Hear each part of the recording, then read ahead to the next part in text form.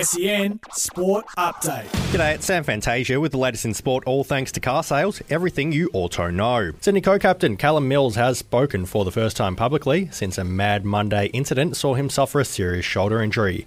The remorseful 26-year-old tore his rotator cuff, which could mean he's not back until mid-next year.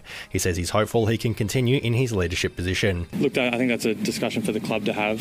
We haven't had those discussions, but what I will say is I absolutely love leading this club. It's something I hold clearly deep to my heart, and it's something that I love doing, and it's a position that I don't hold for granted. Adelaide's Tom Duday wants to head to Brisbane this off-season. The defender is a restricted free agent, meaning the Crows have the option to match an offer for him when the free agency window opens on Friday.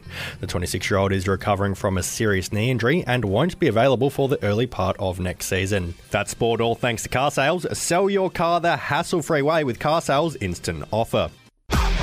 SEN Sport Update.